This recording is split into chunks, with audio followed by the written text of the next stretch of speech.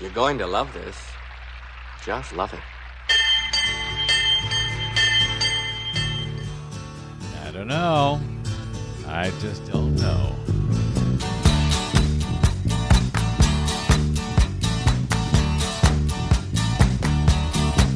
Well, I don't know why I came here tonight. I got the feeling that something ain't right. I'm so scared in case I fall off my chair. And I'm wondering how I'll get down the stairs. Clowns to the left of me, jokers to the right. Here I am, stuck in the middle with you. Yep. Yes, I'm stuck in the middle with you. From Pacifica Radio's KPFK in Los Angeles, this is the BradCast, as heard on 90.7 FM in LA. Up in Oregon, 91.7 FM KYAQ on the Central Coast and 106.7 FM KSO in Cozy Cottage Grove. Out in Pennsylvania on 93 FM WLRI in lovely Lancaster, Pennsylvania. Out in Hawaii, 88.5 FM KAKU, the voice of Maui. And of course, coast to coast and around the globe on kpfk.org, streaming on the Progressive Voices channel, on Netroots Radio, Indie Media Weekly, FYI Nation, Radio or Not, Radio Free Brooklyn, GDPR Nashville, and of course, Radio Sputnik 5 days a week. I'm Brad Friedman, your friendly investigative blogger, journalist, troublemaker, muckraker, all-around likable chap, says me, from bradblog.com. Thank you for joining us today for another thrilling, action-packed adventure, and we have a bit of a mystery today, a bit of a mystery show that has been going on for a while, and today we have a solution to that mystery and an explanation, sort of, for that mystery. We'll get to that in a moment. But by way of setting some of it up, let me share with you this story out of Ohio. A veteran newspaper reporter who was promoted to editor of Bowling Green, Ohio's daily newspaper in 2013 was fired on Monday for insubordination after allowing staffers at the Bowling Green Sentinel-Tribune to read an editorial that she wrote, as was her normal practice. This editorial was about the National Rifle Association and responsible gun ownership. The Toledo Blade newspaper reported this week, obviously out of Toledo, Ohio, reporting on what's going on next door in Bowling Green at the Bowling Green Sentinel-Tribune, where the editor of that paper was fired. Jan Larson McLaughlin told the Blade that she didn't, the Toledo Blade, that she didn't think she was fired for writing the editorial, but for attempting to talk with publisher Carmen Concannon about how to proceed after Concannon rejected her editorial. McLaughlin, the editor, said the former editor now, said it's a ridiculous reason to get rid of someone who has been there for 31 years. 31 years she has been at the paper. She said, I truly love the Sentinel-Tribune, and it's just very sad to me to see what's happening to it, that it's been chipped away at, particularly in the newsroom. She said, I knew that the particular editorial, the one about the NRA, was dead, but I needed to know how to proceed from there, McLaughlin told the Toledo Blade. She said, I needed some direction. She, Concannon, the publisher of the newspaper, of the Bowling Green Sentinel-Tribune, the publisher and the VP of that paper, she refused to talk to me after the editorial. She said, the newsroom was standing behind me. The newsroom standing behind me was just the last straw of me constantly pushing to be a better newspaper, to be who we are supposedly supposed to be in the community. Ms. Concannon, the publisher, whose parents, Thomas and Catherine Haswell, own the daily newspaper in Bowling Green, did not return the Blade's call seeking comment. So the publisher spikes this editorial about the NRA, the publisher, whose parents purchased the paper, whose parents are the owner of the paper, and then they go and fire the editor who has been there for more than 30 years, fire her because she had the temerity to show the rejected NRA editorial to everyone else in the newsroom and say, what do we do now? Where do we go from here? The unpublished editorial was obtained by the Toledo Blade. It urged gun owners not to let the powerful lobbying arm of the NRA continue to control gun policy in America.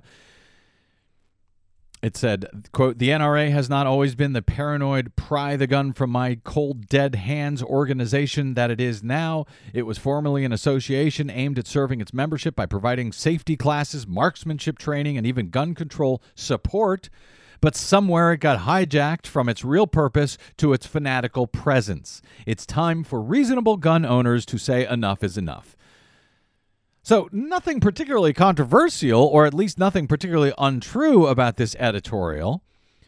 But the publisher, who is the daughter of the owners of this newspaper, spiked the editorial and then fired the editor, who had been there for more than 30 years, for daring to talk about it.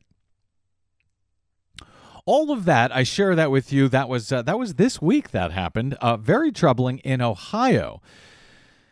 But a similar situation appears to be developing in Nevada at the state's largest newspaper, the Las Vegas Review-Journal, where we've had a mystery over the past week about who it was who secretly purchased that Nevada paper, the Las Vegas Review-Journal, for way too much money, by the way. 1 week ago, they paid $140 million for the paper. It's about $40 million more than was spent to buy the same paper just months earlier this year. This is a very disturbing development, frankly, in a state like Nevada, which plays a key role in both of the presidential nominating processes, much less the general election, where it's notoriously a swing state. It's the third state for Democrats in their primary cycle in 2016 after Iowa and New Hampshire. It's the fourth state for Republicans. But the mystery of who secretly purchased that paper is now solved. And the answer to that mystery is frankly quite disturbing. So I'm going to be joined by Salvatore Colleluori of Media Matters for America to discuss that shortly, to reveal the secret owner of that paper. And why it's, frankly, quite troubling. We'll be discussing that shortly. Also, Desi Doyen and the Green News Report will be here. Hi, Desi. Hello. Oh, your microphone's off. You want to try that again? Yeah, that's really helpful. Some producer you are. Hi, Desi. I'm good. You'll be back with us in a bit about to discuss with the Green News Report, to discuss the Tuesday debate in Las Vegas, where they just decided, what was it, a national security debate, and yet they decided a national security and foreign policy, and yet CNN did not ask one question concerning the climate change treaty that was struck just 3 days earlier, the largest treaty ever. Pretty much the most comprehensive treaty ever reached, I think, probably only rivaling the Geneva Conventions. But yeah, sort of a global international treaty, 150 world leaders. Yeah, why would you want to ask 150 about world that? leaders, but almost 200 countries are a party to this agreement. This is quite huge. And obviously it has to do with national security, foreign relations. CNN didn't bring it up, even though it happened just 3 days earlier, which is kind of amazing to me. Also, in our Green News Report coming up with Desi Doyen later in the show, November is now I think it's the 7th month in a row to smash heat records across the globe. Yeah. Just that. Nothing to worry about. Also, don't ask about that climate change agreement at the GOP debate.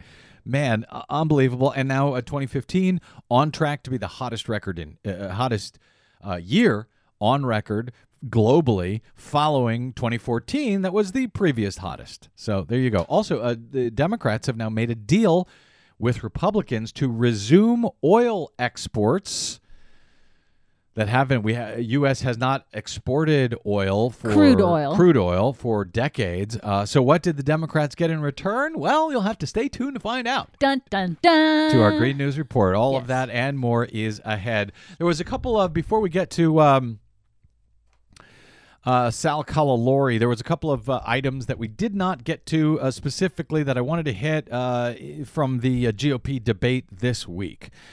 We'll see if I can get to a few of them here before we have to take a break and get to Sal. But one of them concerned Hugh Hewitt. He's the right-wing radio talk show host on Salem Radio, which is a huge right-wing outlet that owns a whole bunch of radio stations. Yes, our public airwaves. They own the leases on those, and they allow only right-wing points of view. One of them being Hugh Hewitt's. That's all that's heard. 24/7 wing nuttery around the clock on Salem's chain of radio stations. So I didn't get to talk about this yesterday, but specifically the question that was asked to Donald Trump about would he promise to keep his pledge to not run as an independent. It was asked by Hugh Hewitt, who was allowed to ask questions in this CNN debate. This man, who is, I guess, regarded as a journalist, at least by CNN, who asked him to come along and ask questions of the Republican candidates in Las Vegas on Tuesday.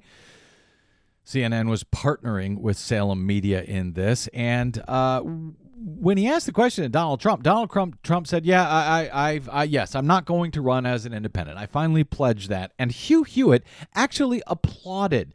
He said, I'm going to applaud that. And he was actually clapping, which is just amazing.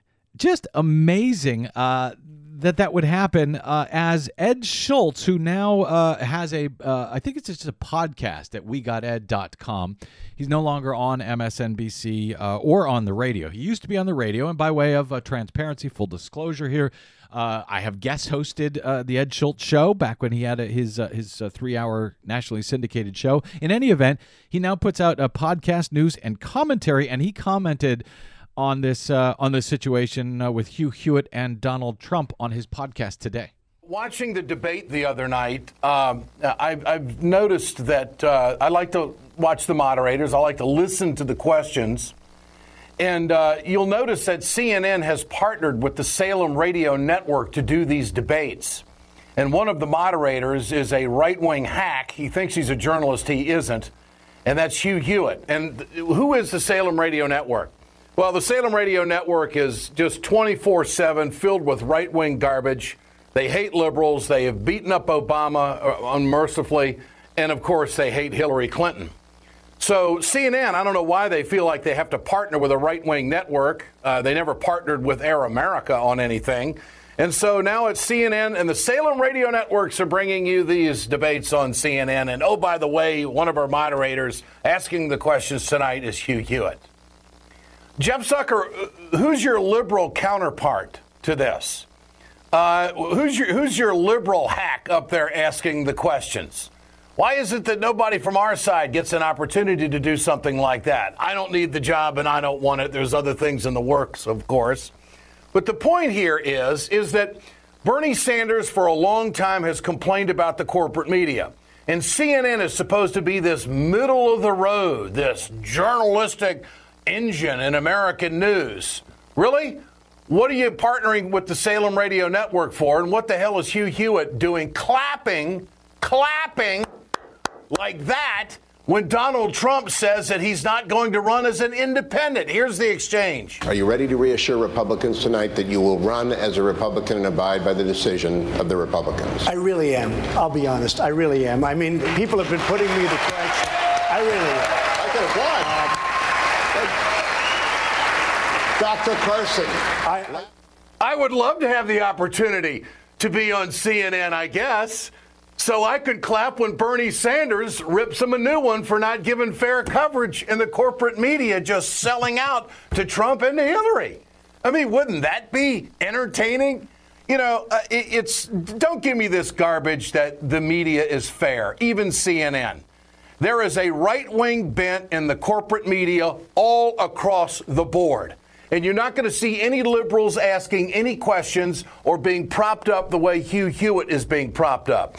No, you absolutely are not going to see that. And if you did see it, the right wing would throw a conniption fit If that ever dared happen, if you ever saw someone if you ever saw someone like me, and I'm not even a Democrat, but Hugh Hewitt is clearly a Republican, so it just won't happen. You won't see an Ed Schultz. You won't see me. And by the way, he referenced Jeff Zucker in that comment and said, where is the liberal counterpoint to the Hugh Hewitts asking questions at a debate? Jeff Zucker is the head of CNN.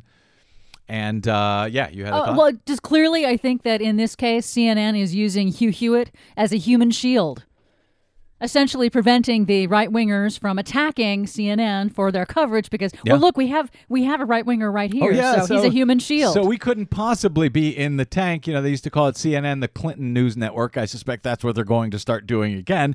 It doesn't matter how they are not the Clinton News Network, how they are not the liberal media, how they definitely lean right, as this episode underscores again. The right wing is going to pretend and tell all their chump stooges, suckers, and patsies who buy into all the nonsense that, don't believe a word the liberal media says, only believe us. Everyone else is liberal. Anyway, I just wanted to hit that very quickly because it underscores this is why it's important who runs the news media, who owns your media outlets, who owns it, who runs it, all of which brings us back to that mystery in Las Vegas that I mentioned. And we're going to take a quick break and come back and reveal the answer to that mystery with Salvatore Colleluori of Media Matters. Straight ahead, I'm Brad Friedman. Stay tuned.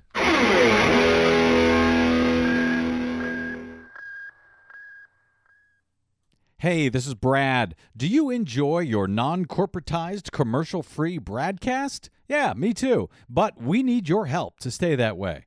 Please consider supporting the investigative blogging, broadcasting, and muckraking that we do here on the BradCast and the Green News Report and bradblog.com with a donation. It's easy. Stop by bradblog.com/donate and drop a few dollars in the tip jar.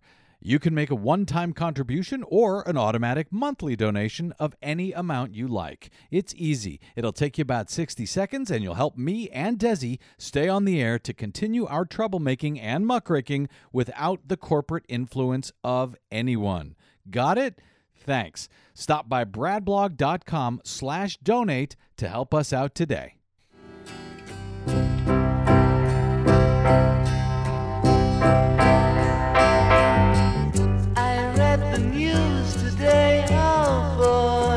Oh boy, indeed. Welcome back to the BradCast. Brad Friedman from bradblog.com. A really bizarre story that has been unfolding in Nevada. As I detailed on yesterday's program in our post-debate coverage of the CNN GOP debate this week in Las Vegas at billionaire GOP megafunder Sheldon Adelson's Venetian Hotel and Casino. Adelson and his wife Miriam were the single biggest outside spenders on the 2012 presidential election. The GOP primary that year went on and on for much longer than it might have otherwise, thanks to Adelson shelling out millions to Newt Gingrich during that primary in order to keep Rick Santorum, who Adelson hated for some reason, from being able to compete against Mitt Romney. Make sense? All right. In all, it doesn't matter. In all, as the Demos organization notes, the global casino baron Adelson and his wife shelled out some $91.8 million, almost $100 million to Republicans in 2012. Now, that sounds like a lot of money, but that's just about 0.37% of their personal worth. In other words, that nearly $100 million that they donated to Republicans that year, that's the equivalent of you or me as just average Americans giving just $285 to one of the two major parties. So it would take, as Demos notes, some 322,000 American families donating $285 each in order to match the amount that the Adelsons gave on their own in 2012.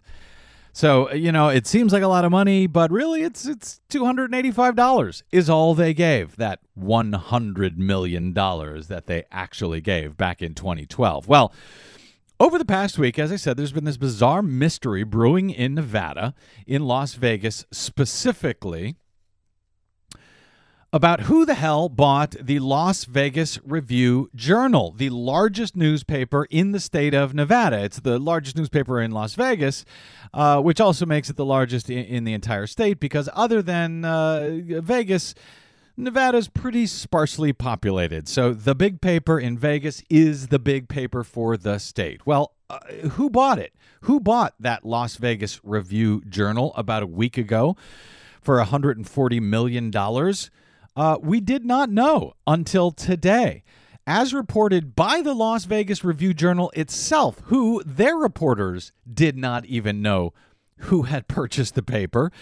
They had reported the Las Vegas Review-Journal was purchased last week by News and Media Capital Group, LLC, a newly formed Delaware domiciled company backed by, quote, undisclosed financial backers with expertise in the media industry.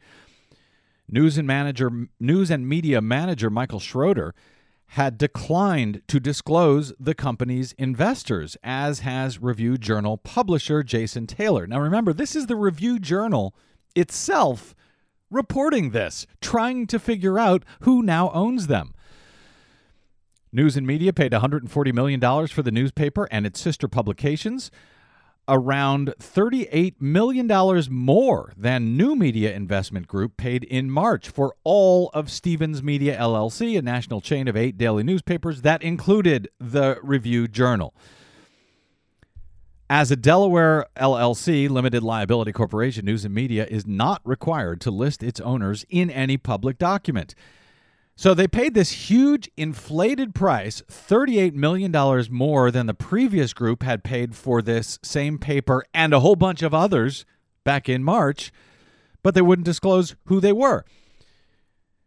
The Vegas Review-Journal goes on to note the inflated purchase price has fueled speculation and denials surrounding the newspaper's new owners, much of which has centered on Sheldon Adelson, the Republican Party mega donor, pledging $100 million in donations to GOP candidates in the 2012 cycle. He is also actively involved in Israeli politics, they note.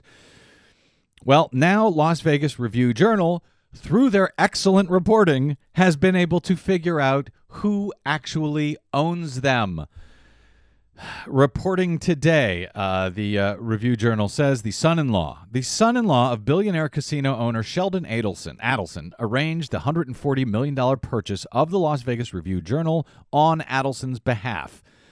According to sources on Wednesday, Patrick Dumont, who is listed on the website of the Las Vegas Sands Corporation as the company's senior vice president of finance and strategy, put together the deal at the behest of his father-in-law, Sheldon Adelson, the chairman and CEO of Las Vegas Sands Corp. Dumont, a 41-year-old from New York, in 2009 married Sivan Ashorn, a daughter of Adelson's wife, Dr. Miriam Adelson, from a previous marriage. Sivan Ashorn Dumont runs the Israel paper Hayom, which is owned by the casino mogul as well. And that paper is regarded by many, frankly, to be little more than a tool for the Israeli Prime Minister Benjamin Netanyahu and his Likud party. Another source familiar with the deal, and I'm still amazed, they have to go through this. This is the same paper reporting, trying to talk to sources to figure out who owns them. Another source familiar with the deal said Sheldon Adelson, 15th on the Forbes 400 list of billionaires with a net worth of $24.5 billion, funded the transaction. Even though Adelson told CNN on Tuesday night that he has, quote, no personal interest in the Review-Journal's new owner. Really? Well, that appears to be a lie. Fortune magazine on Wednesday cited multiple sources familiar with the situation, reporting that Adelson was the newspaper's, quote, primary buyer. And today, in the Vegas Review-Journal, The company issued a statement saying, "We are proud to announce that the Adelson family has purchased the Las Vegas Review-Journal through a wholly owned fund as both a financial investment as well as an investment in the future of the Las Vegas community." Okay, here to talk about all of this and why it's so troubling, at least according to Eric Hananoki over at Media Matters, is Salvatore Colleluori of Media Matters. He's the program director for Media Matters State Media Team. Sal Colleluori, welcome to the BradCast, sir. Hey, thank you for having me on. Really appreciate it. This is so strange. I want to run through some of what you guys cited over at Media Matters as 4 reasons that the Adelson purchase is troubling. I suspect y'all could have come up with even more, but let's walk through with what you guys are citing as your major concerns for a start. And then we'll go through a number of other questions I have about this bizarre situation. So the first point that you note, that Adelson says, "I don't like journalism." That's kind of troubling on its own. But then you talk about Adelson as a GOP mega donor. Why is it disturbing for a GOP mega donor to own the largest newspaper in Nevada? Well, as we've seen with other mega donors who have purchased newspapers, those newspapers tend to take a spin in favor of the owner's perspective. So we've seen this a couple of times with the Anschutz family, who owns the Oklahoman, and also there was a mega donor in San Diego who bought the the San Diego Union Tribune, and then renamed it UT San Diego. Mm-hmm. Both of those papers ended up taking on the stances of their owners. The Las Vegas Review-Journal was actually a very conservative, at least editorial board going into this. Mm-hmm. But it seemed to shy away from foreign policy, and in terms of domestic policy had, a pretty standard stance. With this, it's not really clear what way or what influence Adelson's going to have on his newspaper, but like you said, in sort of the talk up to this, the other newspapers that he owns have very, very distinct stances that are very much in line with him, and owning the biggest newspaper in the state gives him a major mouthpiece going into not only the 2016 election, but with the big Senate election coming up in Nevada. Mm-hmm. There's going to be a lot of opportunities for him to use his newspaper to throw his weight around, and depending on how aggressive he wants to get with it, the coverage of candidates could really be significantly impacted. And Nevada is a very, very important swing state, not only in the general election, but also in, as you mentioned, in those primaries coming up, the presidential primaries next year. Basically, it's Iowa and then New Hampshire for both Republicans and Democrats. And then the third state on the list is Nevada. The Nevada caucus for the Democrats. The Republicans go down to South Carolina for their third one, but then they come back to Nevada for their fourth contest. So it's Nevada is number 3 for Democrats, number 4 for Republicans. What happens in Vegas, as they say, doesn't just stay in Vegas in this case. It's very key to the Republican primary to the presidential primary on both sides of the aisle, Republican and Democratic. Absolutely, and I think, when you look at it, he has pretty much said he's in the tank for Rubio. We write this in the piece. When something like that happens, and when you see somebody who's already, picked a candidate and now they, run a newspaper, I can only imagine the sort of stuff that's going to come out of there that's going to either be pro-Rubio or significantly attacking the other Republican candidates. And clearly, Adelson is a GOP donor primarily. And so, some of the stuff that might come out of the paper, again, attacking Democrats, it's just not going to be fair. And I think that's the point here is, when you read the media, you expect a level of fairness, you expect a level of accuracy. And, given his track record and his history and his donating, a lot of people are not really sure that there's going to be some fairness and equity going on at the paper with him at the helm.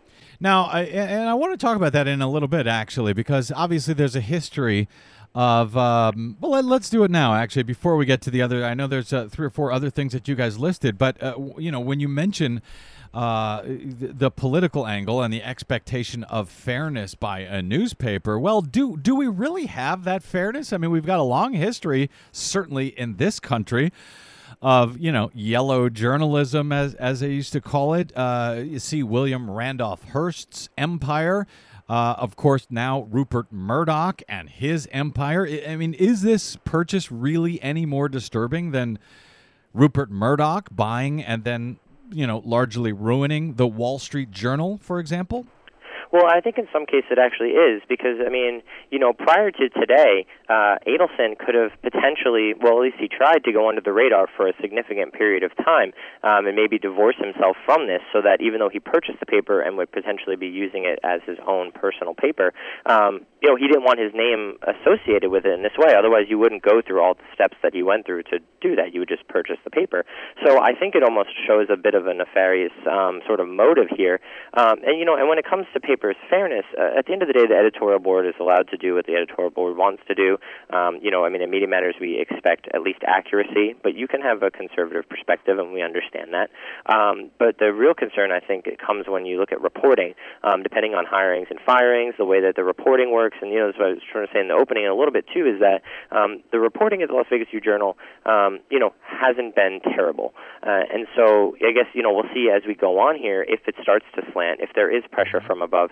And I think the American people should have the perspective or the idea that media should be accurate and should be fair. We have a lot of people in media now who don't actually do that, but at the same time, I think that should be well, I know, but it should be the expectation. But then again, that's why we're here, right? Is because Media Matters there to correct the misinformation in the media. So I guess we would be out of jobs if everything was all accurate and fair. That's right? true. That's true.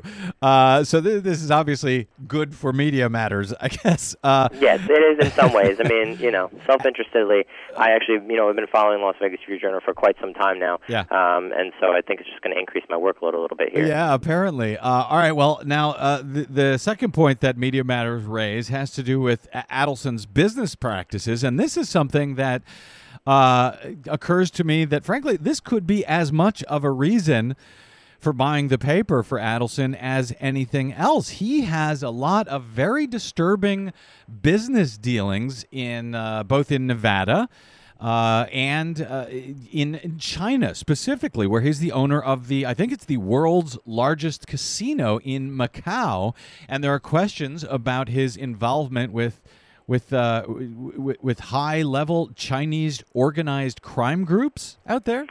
Yeah, so, a couple of reports have come out about his shady business dealings. He does have issues already in the United States of America. I actually personally find the Macau one pretty interesting because he apparently took about $700,000 and tried to bribe a legislator, calling it legal fees. A Chinese legislator? Yeah, okay. A Macau legislator, sorry, gotcha. yes. Yeah. And, this has turned into sort of like his MO. He always seems to be involved in these scandals. Nothing ever seems to always add up 100%. And like you say, he can also use the paper as a mouthpiece to do that bidding. If bad reports come out about him in one paper, he can use the Las Vegas Review-Journal to sort of combat those. And I think a lot of it is just like we don't understand what he is going to do. Using his past papers as precedents, it seems like that is, sort of his MO is using it to further his bidding. And I think here this is, another example of things that he can potentially do. To bolster his own profile, which in the national media, I think, has been attacked a good bit based on some of the decisions he's made, the things that he said, and I think that is just another opportunity for him to have a mouthpiece. I think as troubling in one sense as him having a mouthpiece to give his point of view on whatever. Also, the idea that he could keep the paper from saying certain things, particularly about him.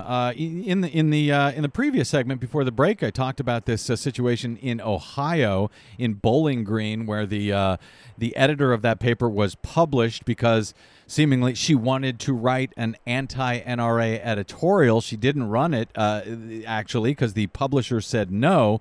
But then she showed it to her staff members, and simply for that, she was fired. So publishers and owners can hold a lot of weight at these newspapers, and specifically at the Review-Journal. They report today that Adelson has twice filed lawsuits over comments about him that appeared in Las Vegas-based publications. They write that both of those lawsuits were eventually dismissed, but not before one action actually bankrupted a Las Vegas Review-Journal columnist by the name of John L. Smith, who had written about Adelson in a book.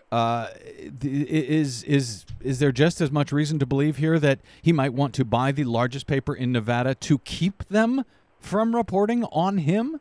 Absolutely. Well, I guess as the old adage goes, if you can't beat 'em, buy 'em. So in this case, he's certainly done that. And, I mean, if you look at the way that the reporting was done, just to figure out that he was the owner, I mean, with the opportunity for him to be at the helm and then to start, taking over and making sure that reporters are doing his bidding, the kind of dogged investigative reporters that were essential in figuring out that he was the owner might be the first on the chopping block, right? Because those are the kind of people he doesn't want snooping around, especially if there's disgruntled employees when they have the kind of resources that they have, and at least the ability to, do some of this stuff already. So I definitely think that there's a concern there that he could be trying to silence, the paper in a way. And again, like to keep it in frame, this is the biggest paper in Nevada.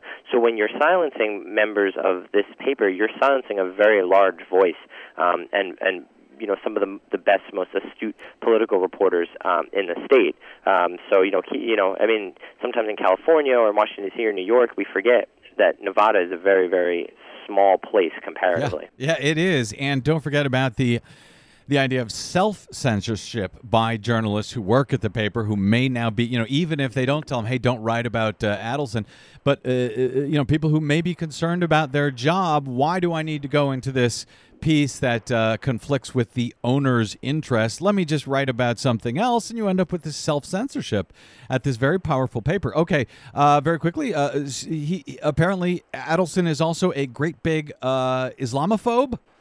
He is indeed, yes. He has said things like not all Islamists are terrorists, but all terrorists are Islamists. He's talked about how the Muslims want to kill 100% of the Jews. He has talked about the fact that there's no Palestinian alive who wasn't raised on a curriculum of hatred and hostility towards the Jews. And he has reportedly supported an anti-Muslim film called Obsession. And I think given the political climate today and the way that some of our media outlets are already describing Islam, describing Muslims in America, giving, again, handing the keys over to Adelson and allowing his paper to, again, potentially become a mouthpiece for this sort of thing, should put some fear in the American public as people who want objective journalism, and is unclear, kind of what he's going to be able to do with the paper. But if it is, again, like in the way that he's taken on his other papers, I think that there might be some scary outcomes. All terrorists are Islamists, as he said. That may come as a surprise to the people of Colorado Springs, who saw their Planned Parenthood shot up about just over a week ago, I guess, at this point, by someone who is decidedly not a Muslim, but is a Christianist, a Christian terrorist, or the folks out, at the church shooting in Charleston earlier this year, South Carolina, and on it goes. 150 cases of hate crimes just since San Bernardino out here in Southern California alone. Hate crimes. And threats and so forth against Muslims out here. All right, Adelson is committed to crushing labor unions to dust. Well, that's disturbing in a big union town like Las Vegas. Yeah, absolutely. Actually, so one of the things that we write about in the piece is a story who was from a 1999 culinary workers, protest. They stood out front of one of his casinos and, were protesting the fact that he is so terrible on unions. He tried to get the cops to start making arrests. The cops obviously were not going to do that because that was ridiculous, and probably many of them are also union members, but shouldn't tell Adelson that. Right. And apparently one of the officials in the union at the time was telling a story, and these security guards kept trying to criticize him, saying he was on public property, and that if he didn't move, he was going to be put under citizen's arrest. And it happened, this sort of happened over and over and over again, and that actually prompted Rep. John Lewis, who is a civil rights hero, who was in town for the rally, saying that the incident reminded him of living in the South during Jim Crow. So again, that's just scary that his use of anti-union tactics actually goes down to making someone who was in the civil rights movement and was injured during the civil rights movement fear again in the same way. And that I think should say something about his tactics. We talked a little bit about I'm speaking with Sal Colleluori of Media Matters for America. We talked a little bit about other, wealthy political families and billionaires who own newspapers and so forth and media outlets. Is this any more troubling as you? Because I'm trying to gauge how disturbed I should or shouldn't be by this. Well, first, does Adelson have any radio or TV interests, public air, does he own any of our public airwaves? And is this any more troubling, for example, than right-wing corporations like Mitt Romney's Bain Capital buying up Clear Channel, which is now called iHeartMedia, which, basically he took over the majority of the nation's public airwaves just before he ran for president. That was disturbing. So how do you see this here? Is Adelson involved in our public airwaves, and is it any more troubling than that control that right-wing media, frankly, has over hundreds of millions of Americans every day? Yeah, I'm actually not 100% sure if Adelson has any other media interests in terms of television and airwaves. And, again, he may, looking at this incident, which happened to be highly publicized, there's a potential that he might have bought up smaller companies and corporations, using or smaller media entities, using, go-between corporations like this, and that's actually a kind of a pattern that happens where, a lot of shell corporations will open up. Big donors who don't want their names associated will open through that, and then they will start to sort of manage newspapers and radio and television outlets without actually having to disclose. I think in this case, he thought he was going to get away with it, and he got caught. So, I think anytime anybody purchases a paper or a media outlet, you have to be skeptical. Obviously at Media Matters, we're always skeptical of pretty much anything that goes on in media. But I think in this case, it's it shouldn't be just you're going to judge the person based on their worth or millionaires, billionaires, and things like that. But looking at the actions that they've taken before, if they are not first-time media buyers, and also when these media entities do start getting rolling under their leadership, holding them accountable.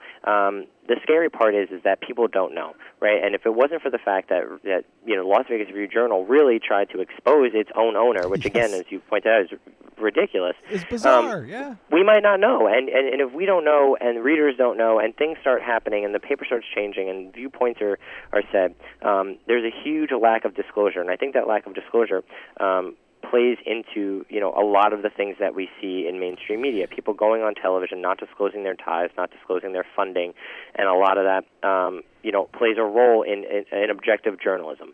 And the way the media works in this country, I think people do have the expectation, or the hope at the very least, that media is going to be fair and accurate.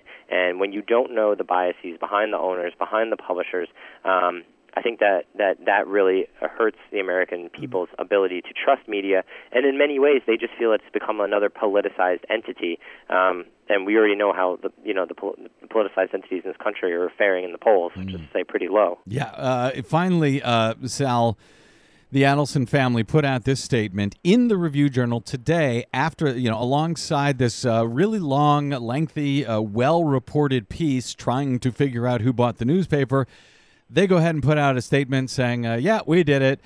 They write, we understand the desire of hardworking staff at the RJ and others in the community to know the identity of the paper's new owners, and it was always our intention to publicly announce our ownership of the RJ this week with each of the Republican candidates for president and the national media descending on Las Vegas for the year's final debate. We did not want an announcement to distract from the important role Nevada continues to play in the 2016 presidential election. Our motivation for purchasing the RJ is simple. We believe in this community, and we want to make Las Vegas an even greater place to live.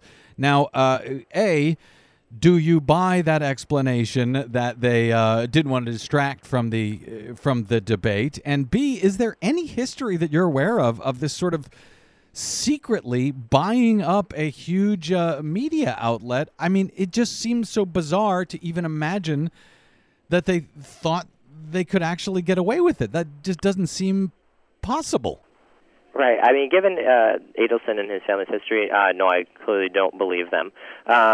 But, I think part of it is that the fact that this really has never actually happened in this way before that I'm aware of. I mean, in a lot of instances, most people want to proclaim on the top of the hills that they've bought media, right? Sure. And for them, it's like a big, proud thing. Yeah. And a lot of the other media entities that, we discussed earlier, you are able to know who those owners are because they are very, very forward about their purchases and their properties, right? So I think it's just a really odd situation, and that's why I think so many people are still trying to wrap their heads around it. Clearly, it had nothing to do with the debate. I mean, if you were worried about the 15th Republican debate, you could have announced a couple of days later. There's so many other things going on here at play that, and the multiple days of waiting and literally having the paper that you just purchased try and investigate you, it doesn't really make a lot of sense to me. And I think that a lot of the professional journalist societies, I was just reading an article earlier about the Society of Professional Journalists and the American Society of News Editors, were pressuring the owners to go public because, again, their point is journalism is about transparency, and when you get rid of the transparency in journalism, you are hurting the American people and the reader's ability to know what is going on. So I don't really trust them, but I can tell you that we'll be watching and we'll be reading. And if this paper continues to do what some of Adelson's other properties have done, I think we'll definitely be making sure that they're held accountable for their actions, and especially now they're outed and we can actually put a face to this faceless corporation. I think that there's definitely going to be some opportunities for people to start really getting in on the paper and making sure that they're upholding some journalistic standards. And it's a scary face in more ways than one. Salvatore Colleluori, a program director for Media Matters State Media Team.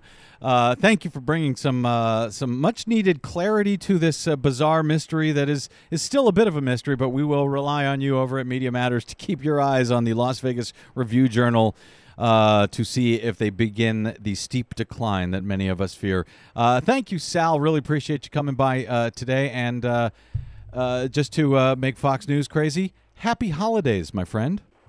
Thank you. Thank you for having me on, and same to you. You bet. All right, a quick break, and we are back with more BradCast, including the Green News Report, right after this. I'm Brad Friedman. Stay tuned.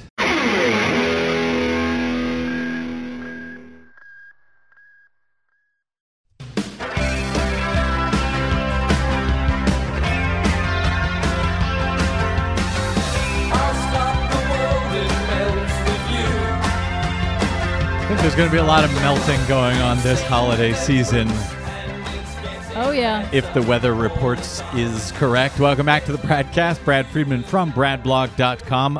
Desi Doyen, I introduced you on our last thrilling episode before our coverage of the GOP debate this week, and I introduced you, said hello, and then I don't know if we heard from you for the rest of the program. Yeah, I don't think so. I think you guys had it very well covered. Well, yeah, we did in that, of course, Heather Digby Parton was great. Hal Sparks was great. If you missed our analysis, go back and download it at bradblog.com. But the other reason was because there were little or no environmental issues that came up in the Republican debate. And of course, that's not the only thing you talk about, but we like to talk about the debates and the green coverage with you. And in this case, well, there wasn't much to talk about it, so it was all saved for our latest Green News Report. The biggest problem this world has today is not President Obama with global warming, which is inconceivable. This is what he's saying. Republicans hold another presidential primary debate on national security, but skip right over energy and climate change. House Republicans lift oil export ban. 90% of disasters are caused by extreme weather. Plus, November 2015 was the hottest November on record. Well, that's getting disturbingly predictable. All of those stories and more straight ahead. From BradBlog.com, I'm Brad Friedman. And I'm Desi Doyen. Stand by for 6 minutes of independent green news, politics, analysis, and snarky comment. We need to take an offensive approach by using our energy. Well, that would be offensive, Governor Huckabee. Our energy, the one weapon we have. Our energy is the one weapon we have? Really? This is your Green News Report.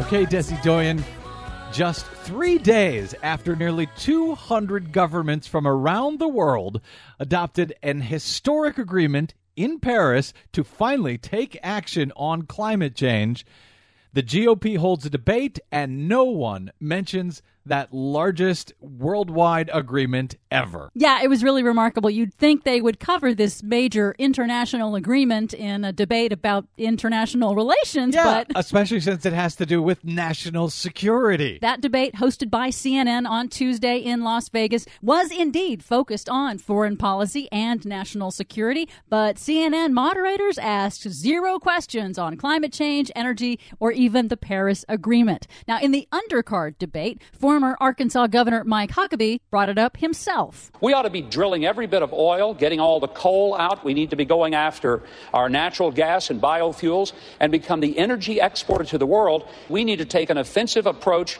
by using our energy, the one weapon we have. The president thinks that climate change is the number one enemy. I think people bombing us is a bigger enemy than the temperature change over several hundred years. Never mind that we have infinite energy coming from the sky and that the U.S. is already a leader in exporting new clean energy technology. What does Mike Huckabee want us to do? Pollute them to death? Apparently. Ohio Governor John Kasich ridiculed the landmark Paris Agreement and the world's focus on the existential threat of climate change impacts on human civilization. And when I see they have a climate conference over in Paris, they should have been talking about destroying ISIS because they are involved in virtually every country, across this world. Now, oh, I love that. Let's criticize Paris for not being tough enough on terror. Billionaire Donald Trump disagrees with both Kasich and Huckabee, however. The biggest problem this world has today is not President Obama with global warming, which is inconceivable. This is what he's saying. The biggest problem we have today is nuclear proliferation, and having some maniac, having some madman go out and get a nuclear weapon. A madman, a maniac, going out and getting a nuclear weapon? Is that an argument against voting for Donald Trump? I guess so. And also keep in mind that the Defense Department called climate change a national security threat in a report issued just in July. Polls show that 2/3 of Americans support U.S. action on climate change. So it's really curious why the CNN moderators chose to ignore those facts and ignore the landmark Paris Agreement. Because this is CNN. Meanwhile, during the debate, Congress reached a deal to fund the government through September, and that includes a provision long sought by the oil industry to end the 40-year-old ban on exporting U.S. crude oil. The ban, which has been in place since the Arab oil embargo of the 1970s. In exchange for lifting the oil export ban, Democrats got a 5-year extension on tax credits for the wind and solar industries. Now, while that tax credit is crucial for the renewable energy industry, by the way, the oil industry's tax breaks are permanent and have been in place for 100 years. So renewables have to go in every couple of years and beg for help. Yes. Meanwhile, the government picks winners and losers by choosing to subsidize oil, coal, and natural gas permanently. Finally, the world just had its hottest November ever recorded globally. Oh, don't tell the Republicans. They say it's getting colder. Well, that's according to NASA, which also says that 2015 is virtually locked in to be the hottest year on record. And speaking of national security, a new United Nations report finds that 90% of major disasters around the world are caused by extreme weather. And the United States is in the top 5 countries with the highest number of disasters. Well, when people die from disasters, apparently that is not a national security threat. That's just, hey, that's life. For much more on all of the stories we covered today and the ones we couldn't get to, check out our website at greennews.bradblog.com. Don't forget, you can download our reports anytime via Stitcher, TuneIn, or iTunes. Find us and follow us on the Facebooks and the Twitters at Green News Report. From BradBlog.com, I'm Brad Friedman. And I'm Desi Doyen. And this has been your Green News Report. That's life. That's life. That's what all the people say. You're riding high in April, shot down in May. But I know Well, so November was the hottest November on record. Right. October before it was the hottest October on record. Yep. And 2015 on track to be the hottest year ever. Unless something crazy, and I hope something crazy doesn't happen in December, that, there's no way that it can't be the hottest year on record. Well, last year, remember, the polar vortex was pushed down from the Arctic down, and the only place really that was cold all winter was the Northeast, where the American media happened to be and where Congress is, and they were able to say, well, see, that's evidence. It's freezing here. Clearly, there's... Yeah, remember the snow in Buffalo, the snowpocalypse in Buffalo, how they had like 20 feet or something? Yeah. So they used that, and a senator, what's his name? Came on the Senate floor with James Inhofe of Oklahoma. James came and said, look, it's a snowball. So obviously there is no global warming.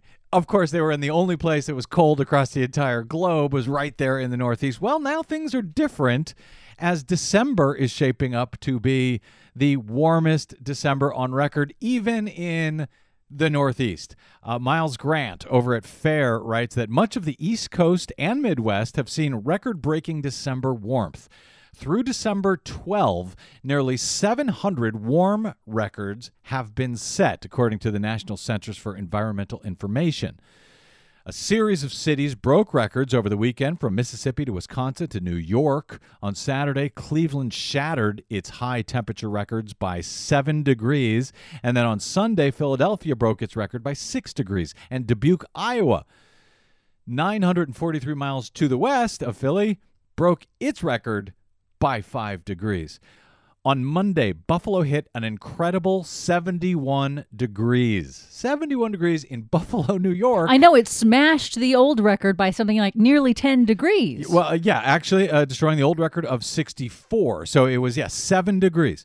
The extended warm spell has left Buffalo with no snow to date, breaking the previous record for latest snow of December 3. That dates back to the 1800s. Buffalo usually sees its first measurable snow by November 8, but there is still no snow in the long-range forecast for Buffalo. The cycle has become even more, has even become self-sustaining. Without snow on the ground, the feeble December sun can warm things up much more efficiently, reports Eric Holthouse over at Slate. Miles Grant says it's too early to determine December's place in the record books, but 2015 is on pace to be the warmest year on record. October marked the sixth consecutive month of